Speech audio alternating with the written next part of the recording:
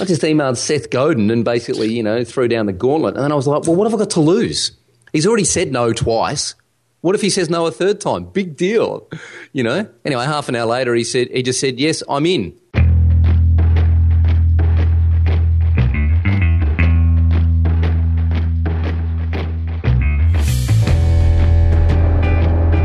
Welcome to WP Tonic, episode 57. Just a quick reminder, episode 57 was made with YouTube and is on iTunes.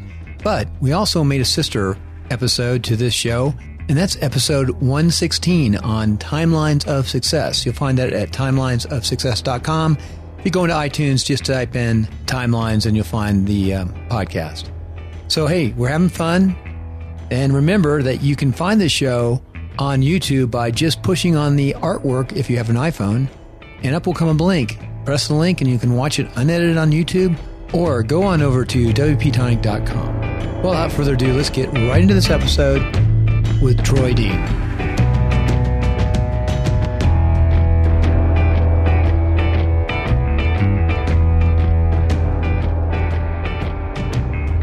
So, Jonathan, dig into him. Let's find out all those tricks about WordPress. Oh, it's great to have you on the show, Troy. You've been a great ambassador for the WordPress community. I always enjoy listening to your podcast. I have a long walk in the morning. I'm trying to get fit for the past 6 months, and I always listen to your podcast, Troy, and it's just a great pleasure having you on the show. Thank you very much. You and the other 13 people that tune in, I'm very appreciative. So to start off with, obviously you've got exciting news. You've probably been really busy, so that's one of the reasons we also appreciate you finding the time to come on the show. You've relaunched WP Elevation. Tell us more, Troy. Why have you changed the format, the look of the website, and what exciting things are you planning to offer the people that are going to join it? So that's a true story. We did launch. We launched 4 hours and 16 minutes ago, actually, which was 6 o'clock in the morning my time. And so the main reason that we relaunched is because I was logging. So we've been going for just over 2 years now. I was logging into the members website to find resources and find templates, and because it's basically like a storage unit for my own consulting business, right? And I was logging in and I was just having a horrible experience in our own members website. I was like, you know what? This is just terrible. I can't find what I'm looking for. And that means that the other members aren't having a good experience either.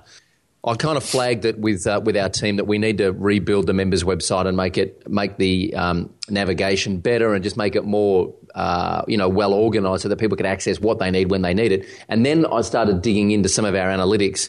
And what I realized is that our success stories, our real true ambassadors of the product, are the people that have been through the entire training from start to finish. Where we lose people, and I think where people don't benefit from the program, is when they come in, they do 3 or 4 lessons, and then they bail. So I said, okay, what if we now, instead of having an evergreen mode where you can just join whenever you want and it's kind of like a vending machine, you can just go in and take, whatever pieces you want. What if we do it like a structured course? So we put people through one course, one module per week, and we actually kind of gently force them to go through the training in order, because my feeling is that will get them a better result, which in turn gets us a better result because we get better word of mouth and goodwill from the community. So that's the big change that we've made. Is we that structurally, that's what we did. From a content point of view, we partnered with one of our members who's been around for a few months, who actually lives here in Melbourne and sometimes works out of the same building. We got him into the office here for a month, and he pulled apart our entire course and helped us rebuild it. He said, well, that doesn't work and that doesn't work and that's baloney and that does work, but you need to fix that and you need to send some more emails here and you need to fix that template. And so he helped us rebuild the course from the ground up. And that's what we've launched today.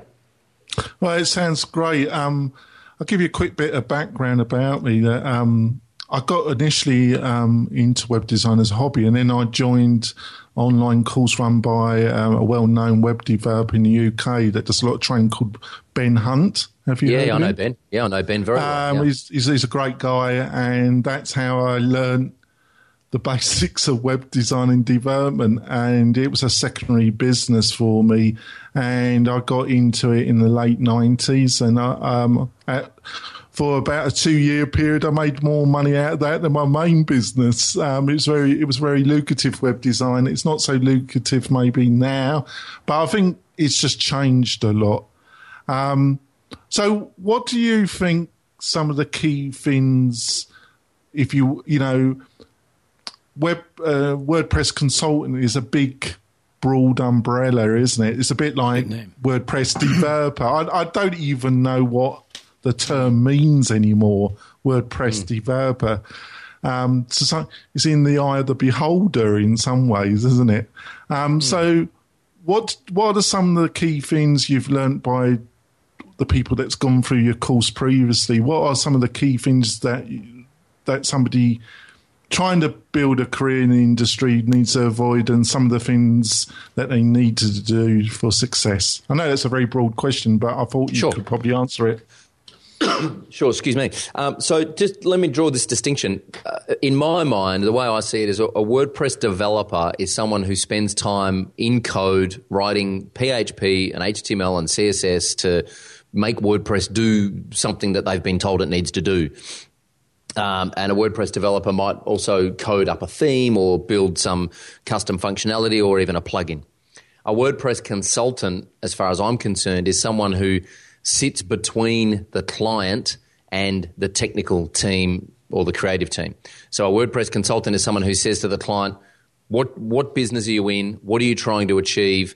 Why do you think you need a website? What problems are you trying to solve? What goals are you trying to kick? And then knowing what's possible and what can be done with WordPress and why WordPress is a good solution, which we can talk more about, then take that brief, distill it down into something that's actionable and put together a project plan, and then brief a technical team, a developer, designer, and get the job done, and then deliver it back to the client and make sure that the client's getting what they've purchased. Now, I actually think that the most valuable seat in the whole WordPress ecosystem is that seat, the ability to communicate, facilitate the conversation between the client and the developer. And it's not that developers aren't great at talking with clients, although, and I come from a development background, so I think I'm allowed to say this, that not all developers are great at talking to clients. But what's more important than that is that most clients are terrible at communicating with developers. Jonathan, right. We just had that discussion on our blab. We were just blabbing about that concept. I see the same thing. Yeah. All right, Bill. No, Jonathan, we had that discussion, is that the client needs that bridge. How many clients have you seen you have been taken advantage of? They don't control their domain. They lose their website. They spend ungodly amount of money on different folks and don't have anything. Well, it's a bit of both ways, isn't it? No, Jonathan, we talked about it. I was talking to Tony.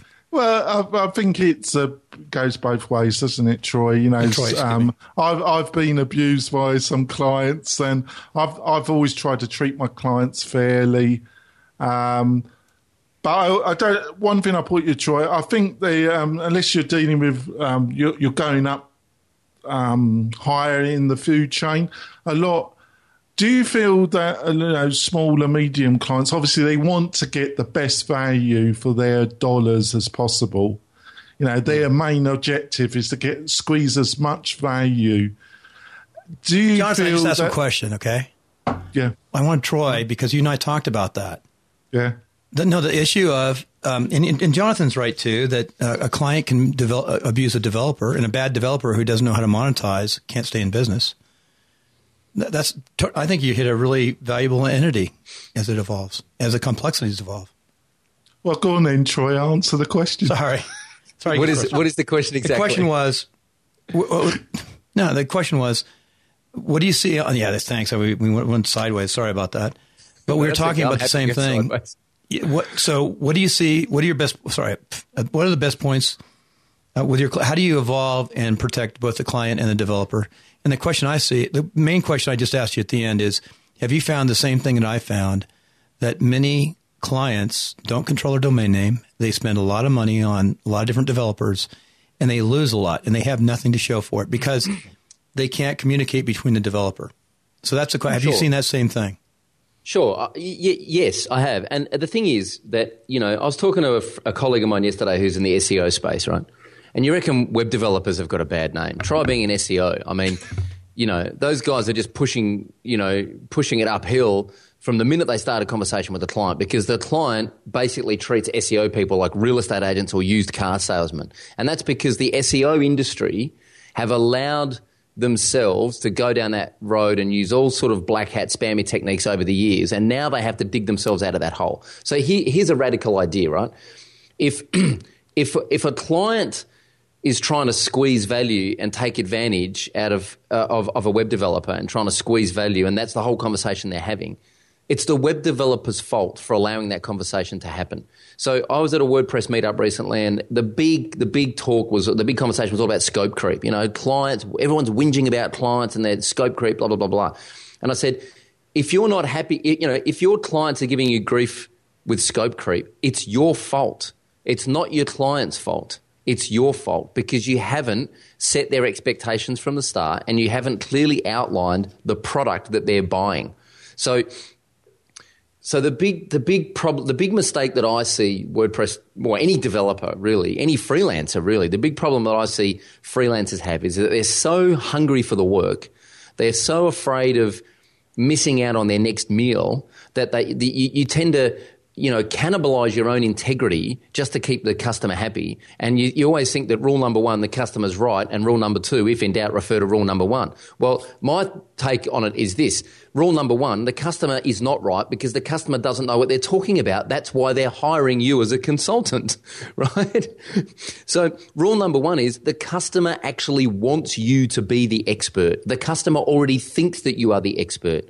So rule number two is be the expert that the customer wants you to be. Control the process, control the conversation, have systems and processes in place. Just like when you walk into a doctor's surgery, you are in a system from the minute you walk in. You go to reception, you tell them your name, you sit down, you wait, the doctor's late, you spend 15 minutes, you pay the bill before you leave the building. That is not an accident. That is designed that way.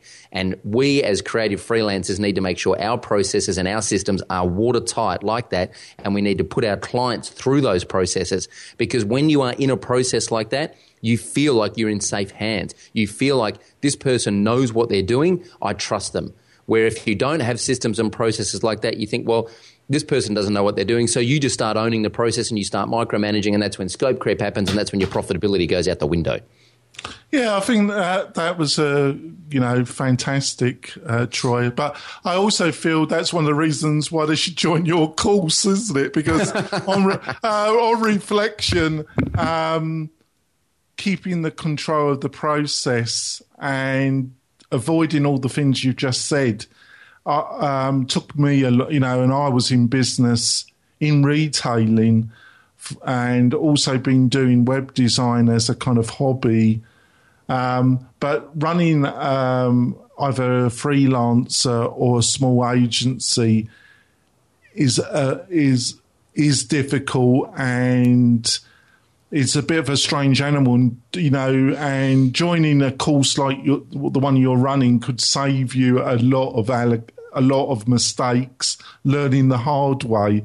If you can learn from other people's mistakes, it's a much cheaper solution, isn't it? Well, totally. I was talking to a buddy of mine yesterday who's a graphic designer, and he's got his own agency now. He employs 3 or 4 staff. But this is a new thing for him. He's had his own business for maybe 2 or 3 years, and we're actually walking to work together. And I said to him, how did you learn? Like, obviously you went and studied graphic design at university, college. How did you learn how to run a business as a creative agency? So, I spent 10 years working for agencies, and I saw how they did it, and I saw all the mistakes they made, and I learned in that 10-year on-the-job training with an agency. So that's one way you can do it. You can go work for an agency for 10 years and learn how not to run an agency, and learn how to do it and learn all the mistakes, and then go and set up your own agency. The other way to do it, if you want to shorten your learning curve, is to do something like what we're offering, or Ben Hunt or those guys. Study and learn from people who have been there and done it, and that's why we offer our course, because we've been there and done it. We've made all the mistakes, and my hope is that I can save other people from making the same mistakes. So, how long is the course? So it's a 6-week course.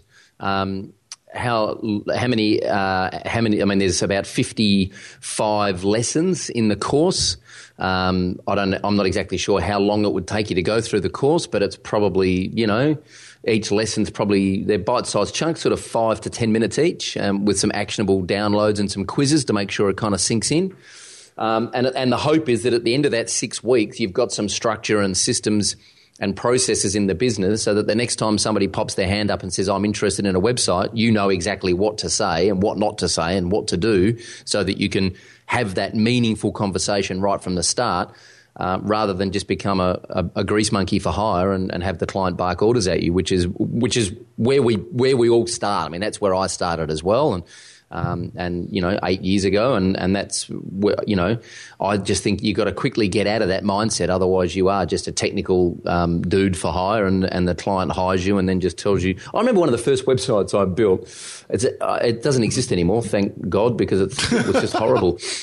But the client was actually, I built this website on WordPress, and the client came back to me, and she basically designed it in Microsoft Word. She drew a table in Microsoft Word.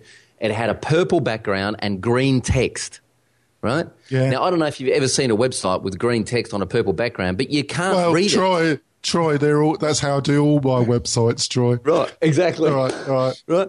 And the client said, but I'm paying you, this is what I want. I said, okay. And so I did it. Because I didn't know any different, right? The client was paying the bill. Whereas now I would gleefully tell that client to go and hire someone on Odesk to do their job because, that's where that client belongs. Go and find someone on Odesk to design your green text on your purple website. And when no one's converting, come back and see me and I'll fix it for you. So, but that's where we all start. And you can, if that's where you want to stay, great. If you want to, stay as a freelancer and just have people, order things off the menu and you just, charge your time for money, then that's fabulous. But if you've got any kind of other aspirations and you want to, leverage your time for money or build something a bit more meaningful or make something a bit more profitable, then that's where I think you need to kind of grow up into that consulting seat. Yeah, you obviously can put me right, but you came, I think, listening to your podcast, you came from the music voice industry, and then you got into development, and a lot of people in that background, there seems to be a lot of people that have come from that background, doesn't there?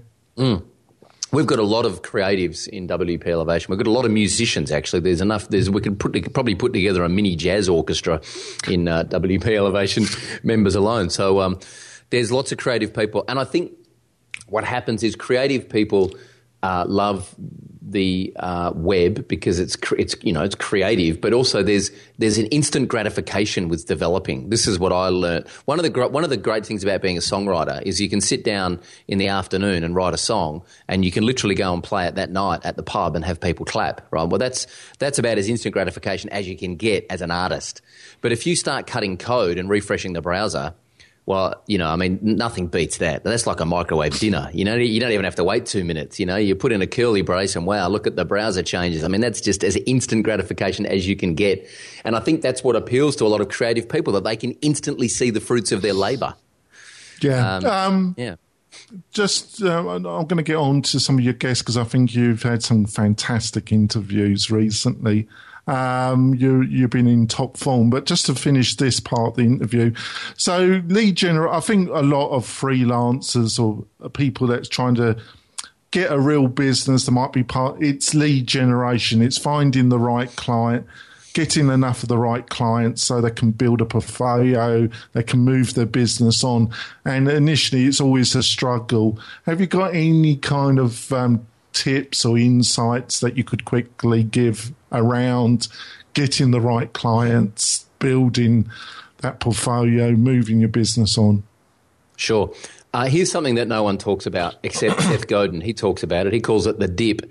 But here's something that no one really likes to talk about is taking the wrong client is actually going to hurt your business more than doing nothing. So when I started out, I very quickly realised that doing a website for $1,200 was not profitable in where I live on the planet and the kind of lifestyle that I have, which is not extravagant, by the way. But where I live on the planet, building a website for $1,200 is not sustainable, right? Australia is an extremely expensive country to live in, And if you spend, any more than a week on a $1,200 website, you're not going to make any money. You're not going to survive. So I very quickly learned we have to go to the $5,000 mark very quickly. And then we went to the 10, 15, 20 grand mark. But I've firmly said to my business partner, we're not doing anything under $5,000 anymore. That's it, done, right? Just say no to anything that comes in the door that's under $5,000. He said, well, how are we going to pay the bills? I said, well, you're a designer. Go and do some freelance design work for your old design clients. I play music and I'm a voiceover artist, so I'll always eat. I'm not worried about that at all, man. I will always eat. I'll go and do voiceovers. I'll play gigs in pubs if I have to earn a couple of $100. I'll always eat. But if we take these $1,200 or $2,000 or $3,000 jobs on, it's actually going to it's like putting the handbrake on the business, right? The only way we're going to get to the $5,000, $10,000 clients is to put our prices up now and be prepared to suck it up until we get those clients in the door. So I started making videos. I started making a series of videos called 60-Second Lesson, where I taught one thing about online marketing in 60 seconds. And I made 16 videos in one afternoon. And I put them out once a week. So that was 4 months worth of content in one afternoon. And we never had to worry about clients again after that. Those videos got shared around online. People sent them off to their friends. People emailed us and said, love the videos. I've referred you to someone else. And work came. And then more work came. And then more work came. You put them up on YouTube? Yeah, we put them on YouTube and we put them on Vimeo. We put them on YouTube for sharing. And then we put them on Vimeo and used the Vimeo player on our website because it was a bit sexier than the YouTube video. It looks really good. I've seen some of your work. It's beautiful. And thank you. And in the meantime, I went and played gigs in pubs and my business partner designed some annual reports for his old design clients, right? And we sat around looking at each other, twiddling our thumbs some days going, what the hell are we doing? But we just knew that if we started work on a $2,000 website, the quality of work that we were wanting to produce, it was going to actually cost us so much time to produce that $2,000 website that we couldn't then go and position ourselves as the trusted source of credible information to the clients that we actually wanted to attract, right? So what I'm saying is to get through the dip, like Seth Godin said when I interviewed him recently, you can live on 2-minute noodles for 8 years while you're promoting your thing, which in his case was a book. You can find a way to pay the rent, yeah? Because if you start at the bottom end of town, you're going to spend your whole life trying to walk uphill to the Paris end of town, right? Well, here's an idea. Why not just start at the Paris end of town and find a way to pay the bills until it pays off? And the reason I think that's a viable strategy is because it's absolutely mind-numbingly terrifying and no one's prepared to do it. So it's a great opportunity because that end of the market is underserved. I'm not talking about enterprise clients. I'm talking about the medium-sized business, right? Not mum and pup shops. Mum and pup shops are not going to sustain you. If you are wanting to build a profitable, successful business as a WordPress consultant, mum and pup shops are not going to sustain you unless you can figure out a way to churn them out like a factory, right? They're not going to, they're just not sustainable. The medium-sized business are completely underserved by consultants because nobody knows how to talk to them. Everyone's scared of them. Enterprise agencies don't want to know about them because they're not big enough, and freelancers don't want to know about them because they terrify them. Right, so that's really interesting. You've got a product. You got the product and the design side, right? The consulting and the design, and the product that you sell to teach. Jonathan, let me ask a quick question go back on the product, and I'll let you guys finish up. On your product, how do you market that product? What are you trying to see? I'm trying to work on a similar product, but that knowledge that people understand WordPress. My theory is once they understand WordPress, then they'll feel comfortable hiring the designers, the coders, and all the different people they need to hire. So what's your product? How do you market that product, and how does it compare? Where do you make more money, on the digital side or over on the development side? I'm not really sure. So I'm not sure. You got two products. You've got your course for 6 weeks that teaches how to do WordPress, right? How far do you take them? Well, so we don't teach anything technical in that course. So we don't teach how to use WordPress. We don't teach how to code or how to design. Right? We teach WordPress consultants how to run their business. Okay, we teach WordPress consultants how to meet with clients, how to take a client brief, how to write proposals. We teach a little bit around development frameworks and development workflows, prototyping, wireframing, design phase. But we don't teach HTML, PHP, CSS, or actual WordPress code. There's plenty of people that do a really good job of that. So you monetize that. You've got your design side, and then you've got your speaking. Yep. 3 ways to monetize. That's right. Yep. I think. And so the clients.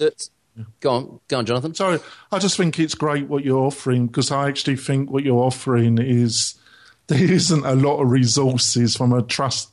I trust you, Dean, and you've got a very strong reputation, and I just don't think on that business side there is a lot of trusted resources, is there?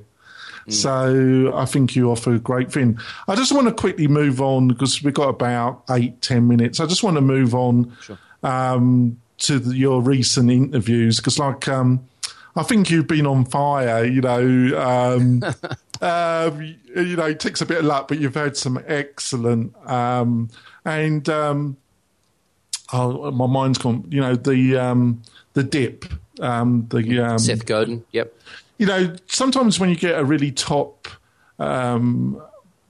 guest like that, it doesn't always work out to be a great interview, does it? But that actually was. And I think, did you choose the format? Because it was quite an unusual format. Did you choose that format? Because it really worked, didn't it?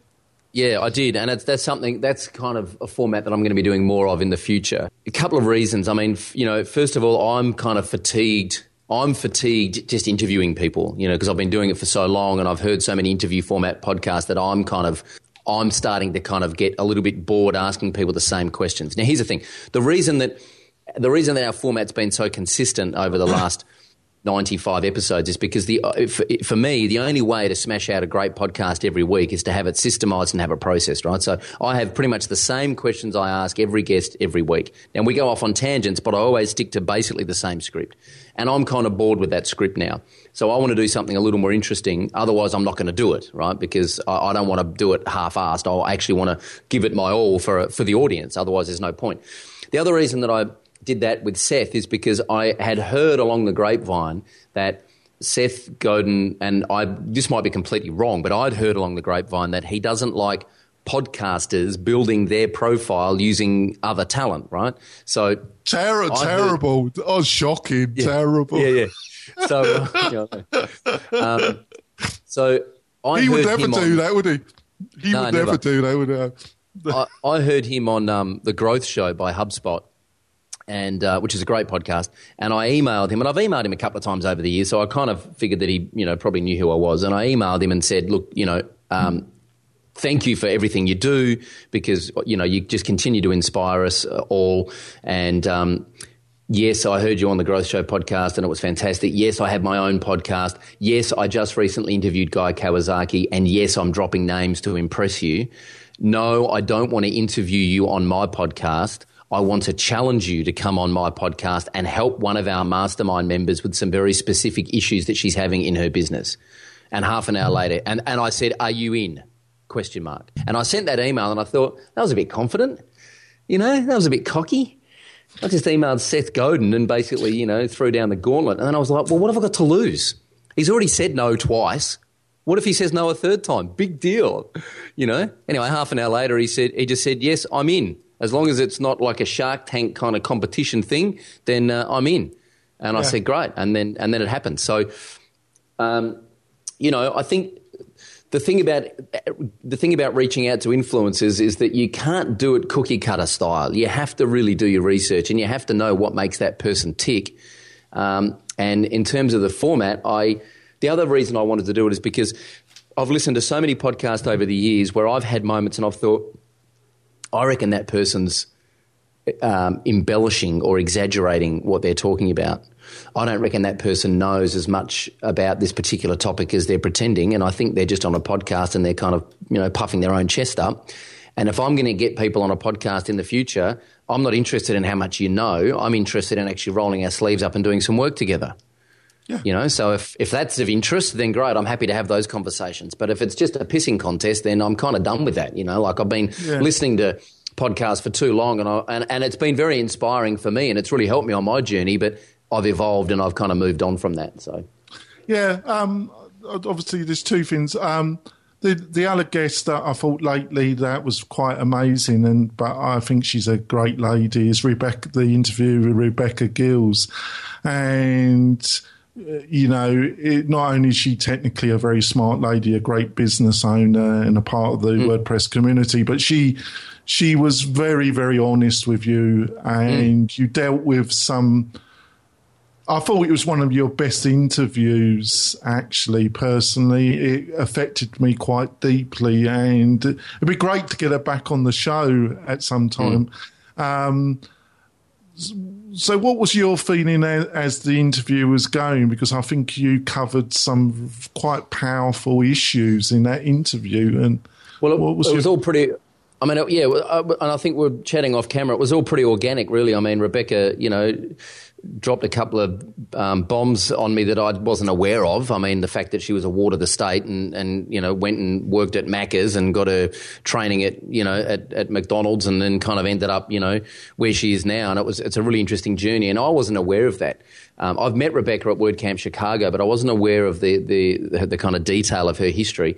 So when she said that, my mind straight away went to, well, hang on a second. My job is to represent the audience on the podcast. So if I'd just heard that on a podcast, I would want to know more. As the listener, I would want to know more about that, and I would want to know how that has affected her trajectory and her journey. So that's why I asked her those questions and dug a little bit deeper. But I don't think you can kind of have that conversation and then not scratch the surface. You can't just scratch the surface. I don't think you can do that without going deep. Otherwise, it's just a bit weird. So, but the other thing is that, as I said, I do have kind of a script. Well, I have had a script for that format of the podcast. But when people, you have to just be paying attention and you have to be listening. And when people say things, you need to be prepared to, just put yourself aside, put your own ego. Like, I don't care how I look or how I sound on the podcast, because it's not about me. It's about the listener connecting with the guest. I'm just a conduit for the conversation. That's my job, Yeah, it was great, I think. Just two questions to finish off. Sure. Of all the guests that you interviewed, is there any one that comes to mind that was the most either enjoyable, most surprising? Is there anyone that really kind of still sticks in your mind of all the interviews you've done? That's a really good question. I don't know. I mean, I'm not sure I can answer that question. I love them all. It is difficult. It is. It's very difficult. I mean, I've learned the good thing about podcasting is I have learned so much. Joe Polizzi from the Content Marketing Institute was extremely generous when he was on the podcast. I mean, he invited me up to their Content Marketing World Conference, which was a couple of weeks after the podcast, on a media pass. So I went up there and got to go to that conference as a podcaster and interviewed a whole bunch of people up there and have made some amazing connections. It's been great for my own personal network running a podcast. Timbo Reid from Small Business Big Marketing, he's a fellow Melburnian. David Jennings is another Melburnian here. I love the locals, but and we shot an episode live. We actually shot an episode in front of a live audience once with Elliot Condon from Advanced Custom Fields. That was a real highlight as well. So it's been. I remember that interview. It was pretty good, wasn't it? It's been great. I've absolutely loved it, and I will continue to podcast in the future. I'm just not sure what the WP Elevation podcast looks like 3 months from now, because it will be a different form. Yeah, I just want to tell you, obviously, one of our first guests who agreed was Matt from the Matt Report. And I always will owe Matt a favour, because we had a pretty rough website and we were new, I was pretty new to it, and he just agreed to come on.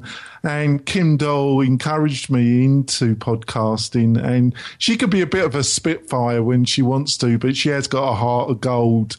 But she can be a handful, but she knows what she wants and she knows how to get it. You're in good hands with Matt Medeiros and Kim Doyle. I've had both of them on the podcast, and they're great. They're great people. But my favourite guest, and he's become a friend, and he is an amazing person. And I don't know if he's been on your show. If he hasn't, I would highly recommend him. Is Morten Hendrickson from lynda.com. Yes, right. We had him on, and we did a 3-hour interview. We had to break it up into 2 bits, and he was on our 50th show for 2 hours. and it's just he's just a fantastic guy, and he's so knowledgeable about coding and WordPress, and he's just a fantastic human being and so knowledgeable. So I love all my guests, but I would say he's the one that really sticks. Cool.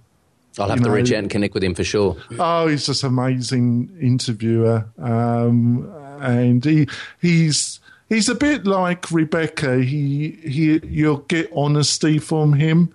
He'll give you what he really believes, and he'll just tell you what he thinks in a very coherent, logical way. And I think that's what you got from Rebecca.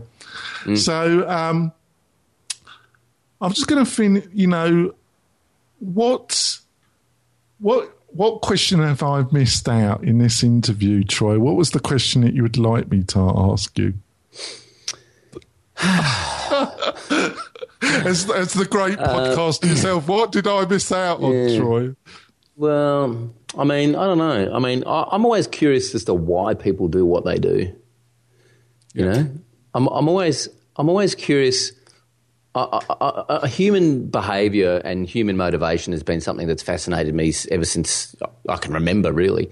Not that I want you to ask me why I do what I do, but if there's any question that I'm always trying to uncover why people do what they do. Oh, Troy, I think we've just finished on a high point, because I think this is the key factor that took me a long time to learn. It's basically when you're talking initially with a client, you really, really you should keep your bloody mouth shut, and you need to open your ears, and you really, really need to understand why they want a website, why they're hiring you, what is the thing or things that they really want from this process. Because if you don't give them, you don't understand the client and where they're coming from, and they're all a bit different, aren't they? I think you're going to get into some deep trouble, and I have with some of them. So would you agree with that? Actually, and one of the key, and maybe a lot of developers don't learn this, is you've got to really understand the client. I was talking to a client recently, and after much conversation, I discovered that the reason that they wanted a new website is because they wanted to generate a certain amount of new business. They had a bricks and mortar shop, an actual real physical shop that customers walk into, and they knew what an average customer was worth to them, and they knew what they were spending on AdWords a month, and they knew that it wasn't paying off. And they basically said, we could turn the AdWords off and save that money for a few months and go back to Europe. Jonathan, real fast, listen to episode 57. We're going to have a special. There's going to be a Blab. Hopefully it comes out and we put it up behind 57 into 58 so folks can discover Blab. I think, as Jonathan knows, I think this is going to be a game changer, Blab. So thank you. You're really good, Troy. Jonathan, good. Take care. See you later.